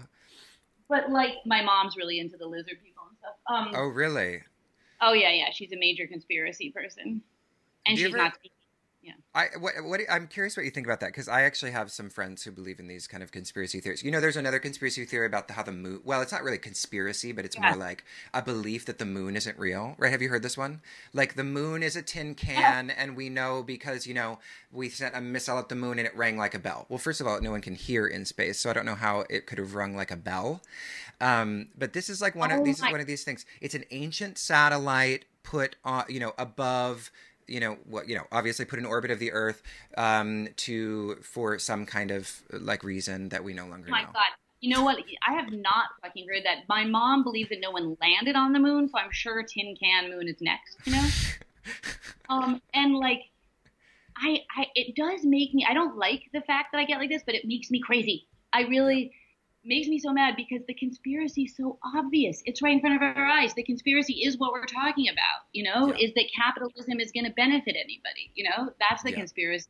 The trick. My husband always says, the greatest hoax of our time, trickle down theory. Yeah. Totally. I wanted to add in this one thing when I was talking about Richard Wolff that I think is important about the way the contract was broken in capitalism, and what he says in terms of police brutality is that, and I guess it's fairly obvious when I say this aloud, but I think it's important to say, is that the police's contract is to protect those in power, the corporate power, and to hold down basically women and BIPOC, and which is, it's so that, inherently the role of the police is to uphold the capitalist contract, which means upholding the corporate bosses. which is why that it's very important to the language of looting correctly, in my opinion, that like. What do you mean by that? Oh, meaning that like protecting the stores when the police come in riot gear and militarized gear to protect the marketplace. That's a very interesting message, Yeah. Because agreed, innocent smaller stores can get wrapped up into the looting, of course. And mostly that's what, at least in our neighborhoods, it was set, a lot of like even black shop owners themselves got looted, So I'm not trying to say that looting is only done to, target, for example, obviously smaller places are looted, but the idea of militarized police coming in to protect marketplace is inherently the issue, that our protection is for the corporate powers, the man, I put quotes around it, and not for the underprivileged. Yeah. Which is the whole point, obviously, of the protest. But I'm just saying that in a way that's relating it to economic injustice. Yeah. It's one of the reasons why a black man does not call the police when there's an issue in his neighborhood, Yeah. which Ta-Nehisi Coates was talking about in an interview recently, I mean, one of the most inspiring things to be, to address something positive for a moment is that, Yeah. it's just like the way in which what's been happening has forced open our cultural imagination in terms of like, just what's happening in Minneapolis, like, like shutting down the police and like reimagining what it would be like to have an alternative. I mean, what do we want to call it besides police? Community, grassroots, support force or whatever it is, just the very idea that something so normalized and naturalized in our cultural imagination, like the police, that we're at a juncture where we're actually capable of considering alternatives and showing the ultimate arbitrariness of a militarized police force is really exciting. It's really inspiring. Very. I find that so much hope too. And even Coates himself said he feels hope, which is so rare to hear him say. He was on the Ezra Klein podcast recently saying just that the fact that we're discussing defunding the police and what that actually means to defund the police, and exactly that, the alternatives, more towards restorative justice, and to have designated de-escalators, for example, in communities, which is very different than calling the police. When he was saying that some communities already have that, like sometimes there's like, I'm just totally, taking what Coates said and saying it not as well, but he said that in, his communities growing up in poor black neighborhoods, that there would be always like maybe like an older black man who was like the de-escalator. You'd call that, but you'd never call the cops. You'd call the de-escalator. But if we could have that, as part inherent and part of the American system, would be amazing. I do think we're quite far from that, but I think that there is hope that we're thinking about that and languaging it, Yeah. Oh, and one of the lines that Richard Wolff said, which I think is important, I couldn't remember, is that he said, the police come in because, and this is, I'm quoting him, because they then became the people who could present one face to the whites who were exempted from the business cycle. And he described the business cycle as these cycles of collapse. He says if you look at it, every 4 years, there's a financial collapse in the business world. And that you could count, and the police present one face to the whites who are exempted from the business cycle, who could count on their jobs being more or less steady. They didn't need the police for them, but you needed the police for the people who have been really screwed. And I think that's really important in respect to talking about looting. The people who have been really screwed, they are the people who, of course, are going to, when this is presented, loot and then be brutalized by the police. Does that make sense? I think so, yeah. Yeah. Like that there's all in the capitalist system, there's basically the majority are screwed and the minority are protected. The minority are the only people making, by minority, I don't mean racial minority. I mean financial minority. Yeah. Making, wealthy. But anyways, I keep going back to that thing, but I just think it's important to remember that. I know we probably have to wrap up, but I don't know what this all has to do with yoga. I think I'm definitely in a spiritual crisis in sense that when you ask like where we've come to now, I would say that, and if we're going to end soon, it would be that every month I less and less want anything to do with the yoga community. Interesting. Well, what I wanted to, that's what I actually was about to circle back to was, and I love the, the kind of way we've gone with the interview, because it's, we've gotten more political outside the context of the yoga community, but that's always fun anyway. But I wanted to, in the great spirit of our 5-year strong tradition of skewering the yoga community, like, what do you find distasteful now? Yeah. I mean, I guess so much, but I want to end also I'll say what I still like about yoga, I think is important to say. Yeah. But what I find distasteful is exactly that quote I read earlier, that what I feel is happening, and again, it's not their fault, is that women are being forced to become these, self-help wellness advocates online. Yeah. So they're there to basically promote the pull yourself up by your bootstraps mentality, but cloaked in neo-spiritual language. And I find it very distasteful. I'm glad that people seem to be able to make a living. I think it's like, I get that we all have to do that, but what we're being forced to do, and I'm not saying that, let's say, I'm just going to call somebody Jane. Let's say Jane wrote that aphorism, and there's so many people like Jane who have the same profiles on Instagram. They have a picture, a selfie. They have one day a selfie talking about, how to get ahead, giving also business advice, webinars that are either pay or free about, how to set up your Instagram, what your greatest desires are and how you can fulfill your own dreams, business-wise, etc. And then the next day, it's a written aphorism, like the one I read, and then it's a selfie the next day or a little mini Instagram live talk. And there's so many, profiles like that across the board. And that is what I don't like. So that, in my opinion, many yoga teachers I once respected and knew and really enjoyed the class, that's what they do now, And I don't blame them. Again, I think they're a victim of the system, and they would laugh and think this was crazy. I'm calling them a victim. Do you know what I'm saying? Yeah. Like, of course, they're not victims, but yes, I do think they are.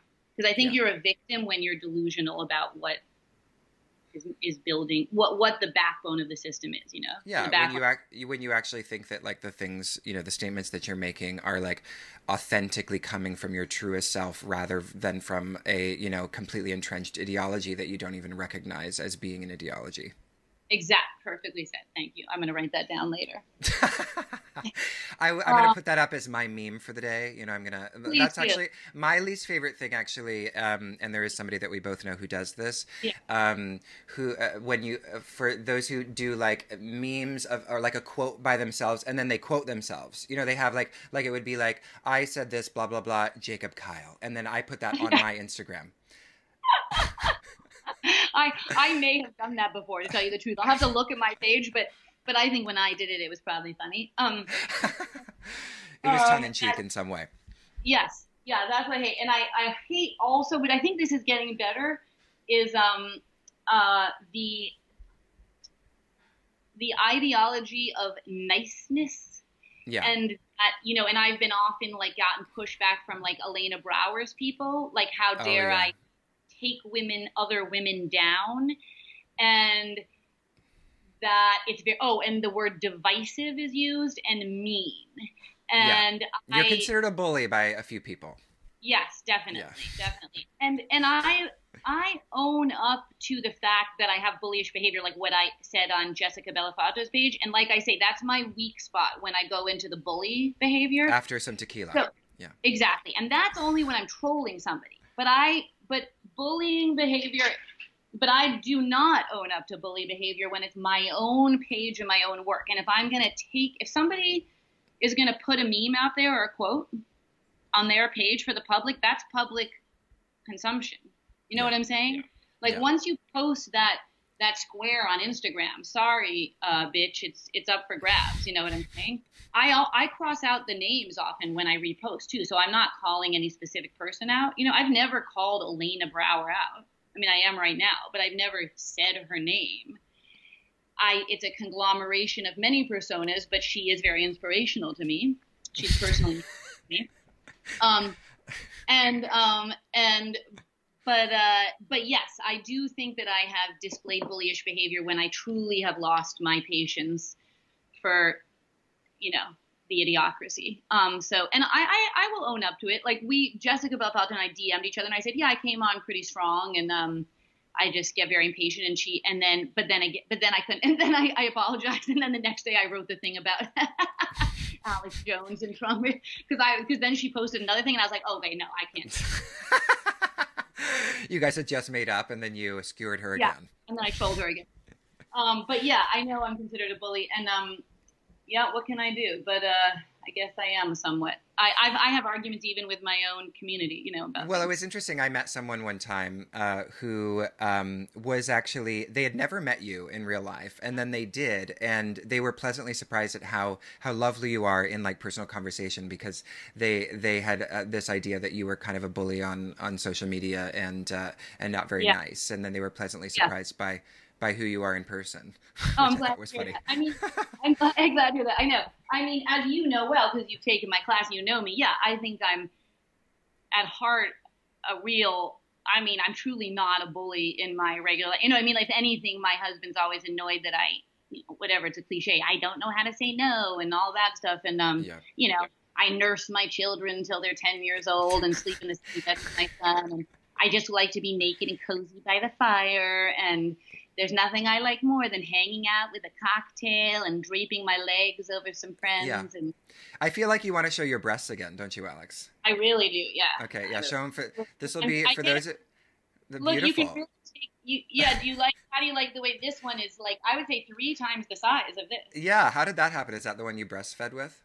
No, I mean, maybe it always was a little bigger, but at this age, it really changed. And I do sometimes wish that this one was this size, because I can get away without a bra with just this one. But this one, no, basically at my belly.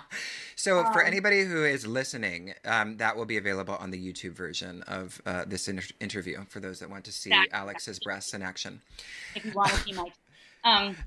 Well, that's an interesting note to end on. Well, maybe it'll act as a segue to our third interview together at some point. Alex, do you want to share a little bit about, what's coming up for you? I mean, obviously everything's online these days, and those who have not yet found your inspiring Instagram handle, it is Alex Adair. Yeah, technically my name is pronounced, but don't feel embarrassed when you hear the real pronunciation, Jacob. It's O'Dare. O'Dare. Oh my gosh. Yes. But no, I don't care. Nobody says it. I never correct. I truly don't give 2 shits. But then sometimes people get mad at me when they once in a blue moon hear it said right now, like, why don't nobody say it? Nikki, none of my best friends say it, but it is O'Dare. O'Dare. Yeah, okay. So Alex O'Dare. A-U-D-R, it's confusing. It's some weird French made-up name. And I have I still have my website, maguyoga.com, MAGU.com, where all the links to my digital offerings are available. I teach a couple live classes every week, and then I have like a very large on-demand platform. So it's still I still use MindBody, which we want to get rid of, but we do it. So you can I have a $55 unlimited monthly membership. So you can get and I offer a couple of guest classes, all my classes. And then you get a weekly Nikki V class, a Pilates class, blah, blah, blah. Oh, you get a weekly Nikki V class to be in Magu? Yeah. Oh, cool. Yes, we did a little exchange. So I teach one on the Kula platform, and she gives me one. Oh, that's amazing. Yeah, it's great. And my people love it. When I say my people, I just mean my members. My people. My followers. And then my husband and I do this podcast called 15 Minutes with Alex, which is sometimes over an hour. It's sort of a joke. It's referring to, the Warhol 50 Minutes. My mother was a Warhol star. Yep. Mm-hmm. It's not I think the episodes can be anywhere from goofy talking about personal hygiene and COVID to, couples therapy to the Richard Wolff interview about capitalism. So it's pretty diverse. Yeah. Yeah. And, I love it. That's it. I mean, right before the pandemic happened, I had finally, from that New York Times article, gotten a literary agent, and I've been writing a memoir basically since I was 20 years old. And we were Really? literally about to send out the proposal when everything got shut down. Oh shit! And you haven't found yourself finding the time to finish it at this point because of all. Well, not that. It's just we did finish these days it's also weird. You send like the proposal out, even though most of the book is actually already written. So the proposal is done. My agent, it's so weird saying that, says we will be sending it out soon. So yeah, it's a memoir about growing up in the Chelsea with a crazy mom, Yeah. etc., etc. It's called Don't Call Me Home. Don't Call Me Home. Yeah. I love it. Well, I can't wait for that to be published, and maybe after it's published, we can do a third one and talk I about would it. love that. That would be I would amazing. love that.